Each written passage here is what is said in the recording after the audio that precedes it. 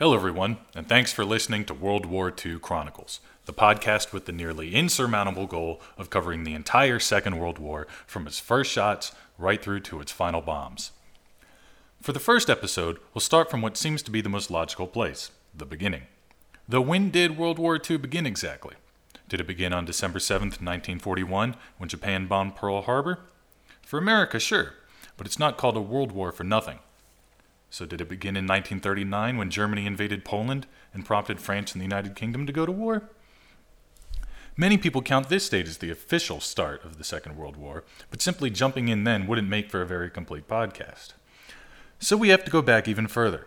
Before Mussolini invaded Ethiopia, before Japan conquered Manchuria, all the way back to the ending of the First World War. Though we could, no doubt, go back further, to the rise of nationalism and to industrialization, but this podcast is going to be long enough as it is. So let's just start in 1919.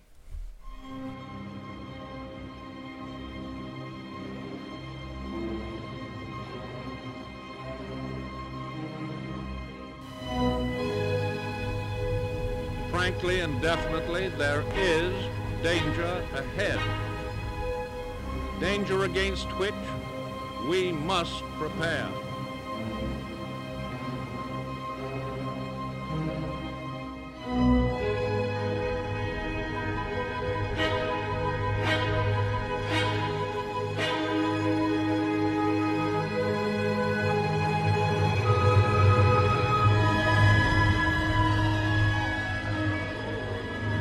We shall defend our island, whatever the cost may be. We shall fight on the beaches. We shall fight on the landing grounds. We shall fight in the fields and in the streets. We shall fight in the hills. We shall never surrender. For 4 years, the roar of guns and the haze of smoke dominated the fields of France and Belgium. Death had visited upon Europe a toll harsher than it had ever seen before. 10 million men had died, and the flower of Europe was gone. In the lyrics of Willie McBride, a whole generation was butchered and damned. But on the 11th hour of the 11th day of the 11th month, it would come to an end. That night, a waxing moon rose over a cratered and scarred landscape as former enemies met to clear the dead and exchange prisoners. Within weeks, the leaders of the world would converge on Paris to decide what to make of the mess they had created. It's hard to imagine the toll the First World War took on Europe and the world. In January 1914, the world, from an admittedly Eurocentric point of view, must have seemed in the midst of a golden age. Wealth and prosperity were pouring into Europe from its global colonial network as trade and migration barriers yielded to the unrelenting march of enlightenment, bringing the nations of Europe closer together. Personal freedoms and representative government were spreading to the old holdouts of despotism, as even in Russia serfdom had been abolished. The centuries-long centralization of nation-states that had begun with the Peace of Westphalia was at its pinnacle, and even the monarchs of the continent, half of them sharing a common grandmother in Queen Victoria, sought to bring their realms closer together. The First World War would put an end to all of this. Though industrialization and education created wealth never before seen, it also laid the foundation for an ability to wage war on an unprecedented scale. The centralization of the state, though beneficial in terms of creating common markets, exasperated racial and ethnic tensions for minorities seeking self-determination. Lastly, the system of alliances created by Bismarck, and so disastrously misapplied by his successors, manifested a line of dominoes ready to topple at any provocation. When the first domino fell in August of 1914, it triggered a chain of events that would not halt until all of that accumulated wealth, all of that industrial might, and all of those ethnic tensions had exhausted themselves. By 1918, the Austrian and Ottoman empires would cease to exist. Austria-Hungary was consumed by its own internal divisions. The Ottoman, already the old man of Europe, gave its last dying breath and dissolved. The Russian Empire was transformed by revolution into the first communist state, laying the seeds of the Cold War. The German Empire was on its knees, totally emasculated. The French and British, though victorious, were hardly in better shape. It was in this atmosphere that the leaders of France and the United Kingdom descended like conquering heroes, with bluster and malice, on Versailles, where they would dictate terms to the vanquished Germans. The victorious Allies were interested first and foremost in vengeance. In those 4 years of meaningless carnage, few could articulate the reasons why they had fought so hard, but what they could elaborate was their contempt, even hatred, for the Boche. In the House of Commons in March 1919, Winston Churchill made his feelings on the matter quite clear. Quote, "We are enforcing the blockade with vigor. We have strong armies ready to advance at the shortest notice. Germany is very near starvation. Now is the time to settle." End quote. The French were even less sympathetic. Having suffered a humiliating defeat in 1871, in which their eastern realms of Alsace and Lorraine were lost, and they were forced to pay an indemnity of $1 billion, they were in no mood for clemency. This was only made more bitter by having forfeited a generation of young men to war with the Germans. The French army experienced unimaginable losses, many units suffering 100% casualties or greater, entire divisions turning over, not a man present at its end who had seen its beginning. In the face of this walked President Woodrow Wilson, an academic who had presided over Princeton University and had been governor of New Jersey. He did not carry the same desire for revenge as his European counterparts. Instead, he proposed a plan for lasting peace that looks remarkably prescient even today. His 14 points would have likely gone a long way to preventing the Second World War had they been implemented. They included preventing secret deals between nations, like those that had triggered the war, arms control, and most importantly, the creation of a global association of nations. This League of Nations he envisioned as a means of resolving international disputes in a large diplomatic forum, rather than through secret back-channel deals. He imagined that had Austria and Serbia been able to resolve their difference openly and diplomatically, Europe would never have taken the path to destruction, driven by timetables and devised by generals. Unfortunately, the League of Nations would lack the power to do much more than acquiesce. Instead, the League of Nations would become little more than a diplomatic debate club, while the new nations of Europe began to wade into the murky waters of European statehood. From the Baltic to the Adriatic, new countries came into being. Poland was restored and portions of the former German Empire were ceded to it to create a corridor to the sea. Austria was carved into its component parts. Hungary, deprived of Transylvania, bordered the newly independent Serbian pan-Slavic experiment in Yugoslavia. To its north lay the brand new Czechoslovakia, with its small population of ethnic Germans in its western hills. Of course, there was Austria, no longer an empire or a monarchy, its once revered Habsburgs now private citizens. Landlocked and ruined by war, it could be little more than a spectator. And seated next to this jigsaw puzzle of small, divided nations was the humbled, yet still mighty Germany. Lloyd George already saw the folly in this in 1919. Quote, "If Germany feels that she has been unjustly treated in the peace of 1919, she will find means of exacting retribution on her conquerors. I am, therefore, strongly averse to transferring more Germans from German rule to rule of some other nation than can possibly be helped. I cannot conceive any greater cause of future war than that the German people, who have certainly proved themselves one of the most vigorous and powerful nations in the world, should be surrounded by a number of small states, many of them consisting of people who have never previously set up a stable government for themselves, but each of them containing masses of Germans, clamoring for reunion with their native land." End quote. Of course he was right, and of course his warning was not heeded. On May 7th, 1919, the treaty was presented to the Germans, who refused to sign it, horrified by its terms.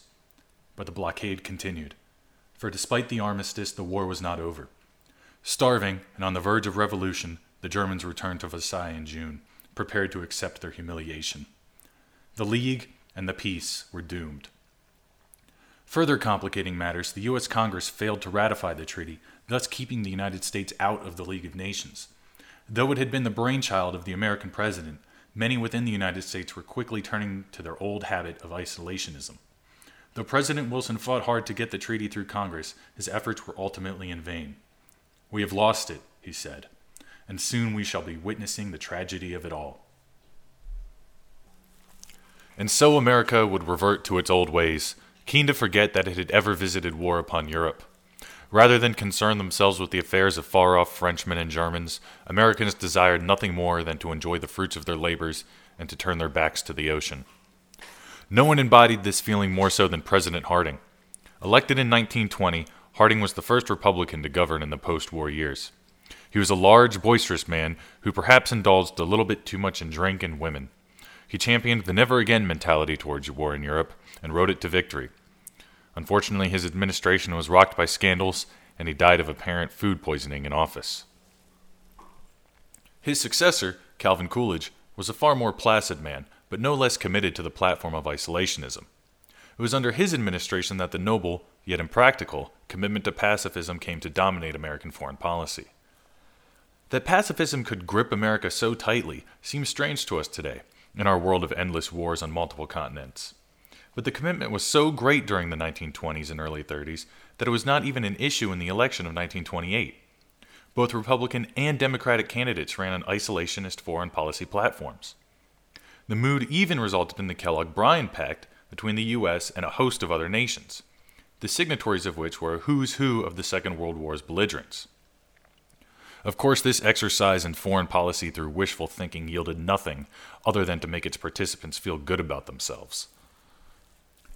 The pinnacle of isolationist pacifism would come in the form of Herbert Hoover's administration, the last president of the Republican ascendancy.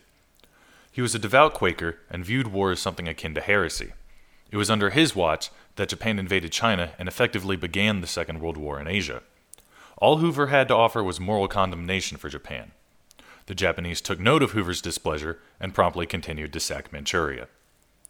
The isolationist pacifist mood of the early 1930s left the military gutted and downtrodden. Officers were advised not to go into public in uniform, and cadets were mocked in their schools. The zeitgeist may best have been reflected by the Senate Armed Services Committee who, upon receiving General MacArthur's budget proposal, asked him, "What do you need all this toilet paper for?" presumably followed by self-contented laughter. Add to all of this the stock market crash of 1933, and the United States appeared woefully unprepared for a devastating conflict only a decade away. On the other side of the Atlantic, the dictators were having no such illusions about the utility of war. As the United States sunk into economic crisis and pacifist isolationism, Hitler was plotting his rise to power. On February 27, 1933, the Reichstag was alight with flame. As crowds gathered round to witness the blaze, the hoarse screams of Hermann Goering could be heard echoing through the streets. He was shouting about a communist plot. The fire was a signal for German communists to rise up and overthrow the state. Of course, this was a ruse. Germany's communists were in hiding and lacked the influence or members to overthrow the government. The National Socialists, on the other hand, did possess such an ability, and by framing the communists, they removed one more obstacle to power. With them out of the way, the Nazi Party would receive 44% of the vote and 288 seats. Hitler was now perilously close to ruling Germany, but one significant rival remained, one within his own party, Ernst Röhm.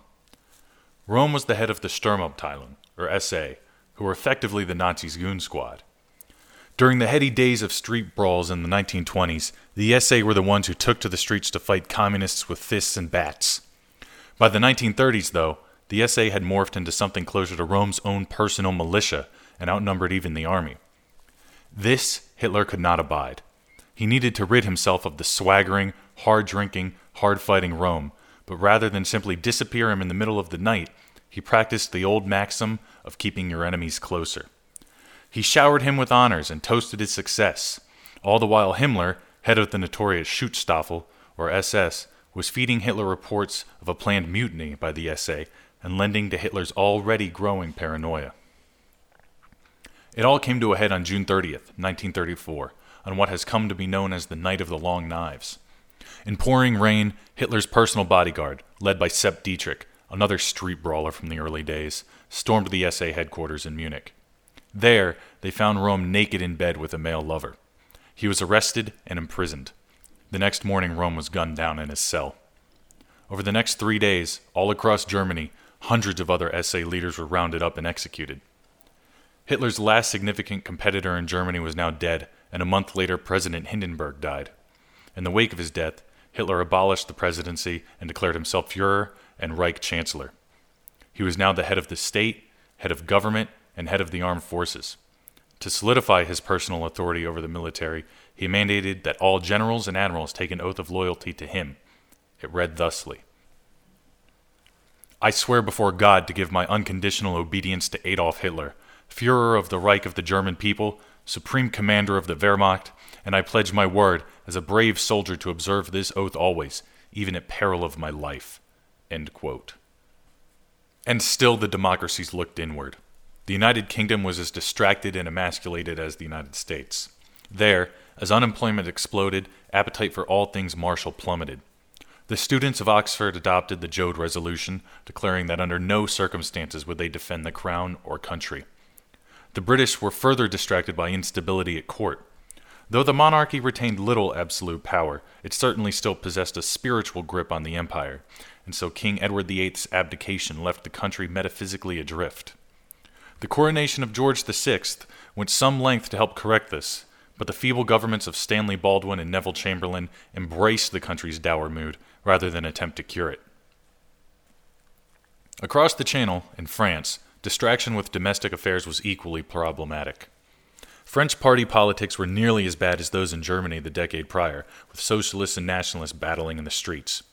Fortunately for Europe, fascism did not come to reign in Gaul, but the nation's political divide left it weak and vulnerable. Though its army was the largest in Europe, it was neglected and unprepared. The Maginot Line was supposed to prevent another disastrous German invasion. All it did was breed complacency. All the while, Mussolini had his vision set on a new Roman Empire, and he was acting on that ambition. Benito Mussolini was born in 1883 to destitute parents in a poor village along the spine of Italy. His mother was a school teacher, and his father a blacksmith with a rather revolutionary bent, to the extent that he named his son after the Mexican revolutionary Benito Juarez. In his youth, Benito seemed to live up to his namesake. He was petulant and rebellious against the omnipotent church. He would act out in mass, he led a gang of child miscreants, and he seemed hell-bent on causing mischief. In his teens, his mother sent him away to religious school, where he achieved notoriety for his behavior and was eventually expelled. Upon his return, his atheist father gave him a heroic welcome and thought him quite the little socialist champion for taking on the church. He fancied himself a protector of the oppressed, when in reality he was a thug and a bully. As he got older, he discovered his lust for women, drink, and gambling, all of which he indulged without restraint. This left him in debt and with enemies. So in 1902, he fled Italy for Switzerland. There he did little better with himself, but did manage to fall in with the crowd of Italian expatriate laborers. With them he got his first taste of power and began to develop his ability to drum up a frenzy. He became a leader of the Italian Trade Union of Bricklayers and Bricklayers' Assistants, where he gave his first charismatic speeches. Of course, he was a terrible bricklayer, and a worker for that matter, but that didn't stop him from rallying his fellow workers. Not that he particularly cared about the plight of the working class either, but the adulation helped satisfy his own deep-seated insecurity. Benito would spend the next few years rambling around Europe. He was arrested in Switzerland, then in France, then spent some time in Germany and Austria before returning to Italy, where he finally began his military service in 1905. He passed his 18 months in much the same way he did the past several years, by being generally belligerent and subversive. After his discharge, he returned to teaching, where he once again met with little success. After 3 successive posts, he returned home to his father's tavern and spent much of his time editing an inflammatory socialist newspaper. It was here that he met his future wife, Rochelle. He may have genuinely loved her, and she seemed to truly appreciate him. He was certainly a man of action, and no one could accuse him of timidity. After several more arrests and various run-ins with the law, Mussolini found himself in complete control of the socialist weekly magazine The Class Struggle, or La Lotta di Classe in Italian. Though still destitute, he was in his element. He could achieve notoriety and even something approaching fame through his paper, and frequent arrests only raised his profile. He was taking the first steps toward becoming Il Duce. His first real power move came in 1911, when Italy went to war with the Ottomans over islands in the Aegean. This was an opportunity to flex his muscle and test the loyalty of his following. He called for a general strike to protest the war of conquest abroad, and was moderately successful. The shops and factories of Forli, where he published, were closed, and he and his comrades inflicted some minor damage on local infrastructure. The strike was brought to an end quickly, though, when a troop of cavalry dispersed them and crushed any hope of revolution Benito may have been harboring. To his satisfaction, though, he was arrested and put on trial, a perfect platform for him to claim the mantle of martyrdom. He was convicted and sentenced to 1-year term of prison, but only served 9 months. Upon leaving prison, he was hailed a socialist hero and made chief editor of Avanti, the socialist national newspaper. His efforts were truly paying off now. His stunt in Forli had gained him notoriety and respect, as well as massive readership. The coming of the First World War would present him with yet another, greater opportunity, though. Mussolini had always only been half committed to the ideals of socialism and pacifism. What he truly craved was power and respect. So just as the guns of August were laying in their elevation, Mussolini launched his own paper and seemingly betrayed his socialist brethren. Il Popolo d'Italia was an instant success. Its first edition sold out, and its cries for war apparently resounded. His fellow socialists, on the other hand, were infuriated. Not only had he turned his back on their ideals, but he had struck out on his own, likely with money from wealthy elites. The Socialist Party put him on trial and evicted him from their ranks. What little effect this had. Il Popolo only grew in popularity, and the more popular it became, the more money it brought in for its owner. Not just from sales, but from wealthy patrons in France and England who wished to see Italy join them in the conflict. With more copies selling, he had more and more followers calling him Duce, and finally, on May 24, 1915, Mussolini got what he desired. Italy declared war on the Central Powers. Now he could truly fulfill his destiny. He enlisted in the army and was sent to fight in the Alps against the Austrians. There, he chronicled his very real struggle against the enemy and the elements. Every week for over a year, his war diary was published, and all of Italy came to know the name Benito Mussolini. He was a genuine war hero, and when he was promoted to corporal, the country celebrated with him. Injuries would soon have him off the front line, though. Back at the presses, he continued to woo his following, which now included ever-increasing numbers of veterans returning home to few prospects. When the war ended, and all Italy had to show for its millions of dead and wounded were a few scraps of territory in the Alps and on the Adriatic, the people were seething. Socialists, who had opposed the war from the beginning, were showing their displeasure with frequent demonstrations and belittled and mocked the returned soldiers. Mussolini seized the veterans' resentment of their treatment, and in 1919 formed the Fascist Party. Named for the Fasces, the ancient Roman symbol of power over life and death, they adopted their famous uniforms and became the Black Shirts, then organized all across Italy. They were pitted against Mussolini's old compatriots, the Socialists, who were committed to bringing about a communist revolution of their own in Italy. Weekly strikes were held across all industries, bringing life throughout the country to a screeching halt. The electricity would fail, the post wouldn't be delivered, and the railways were all but useless. Against this, the government was powerless. The fascists offered an answer. Just as in Germany, the fascists were street-brawling thugs. They would turn out to socialist strikes and mercilessly beat strikers with bats and clubs. Despite, or perhaps because of, their unapologetic violence, the fascists gained massive popularity as the socialists ground society to a halt. Fearing for their lives, some socialists began calling the police for protection, only to find themselves under arrest, as most of the policemen were themselves fascists. Joining the ranks of the ex-soldiers and delinquent thugs were the professional classes and the army. By 1922, having secured for himself a massive power base, Mussolini seized the opportunity to take real power. Under the guise of expelling ineffective governments, Black Shirts stormed and evicted the governments of Ravenna, Ferrara, and Bologna. When the government of Luigi Facta did nothing to stop him, he knew his time was near. The socialists, for their part, called a nationwide strike, which the fascists promptly beat into submission. Having cowed the socialists and seen that the national government was powerless, Mussolini made his greatest move yet and marched on Rome. On October 27, 1922, the call went out and fascists from every corner of Italy descended on the Eternal City. Mostly armed with their favorite bludgeons, few carried anything resembling military-grade equipment. But their strength didn't come from force of arms, but rather force of will. By October 29th, the premier had resigned, and King Victor Emmanuel summoned Mussolini to Rome to form a government. The reign of fascism had begun. It is difficult today to picture Mussolini as many did then. Today he is remembered and mocked as something of a bumbling fool, but during the 1920s and 30s, he was considered, perhaps, the greatest man alive. He defeated the socialists, who today would be called communists, and got the country working again. He initiated massive infrastructure projects and sent airplanes and sea liners across the Atlantic. Men from the likes of Gandhi to Churchill praised him, and he even engineered the Lateran Treaty with the Vatican, in which the current arrangement was born. Somewhat ironically, this formerly anti-clerical atheist had negotiated a treaty with the very church with which he had battled his entire life, and guaranteed its survival in the heart of Italy. So by 1935, Mussolini had been in power for well over a decade, and visions of empire were growing more vivid by the day. To realize his vision, he decided to invade the weak and seemingly defenseless Ethiopia.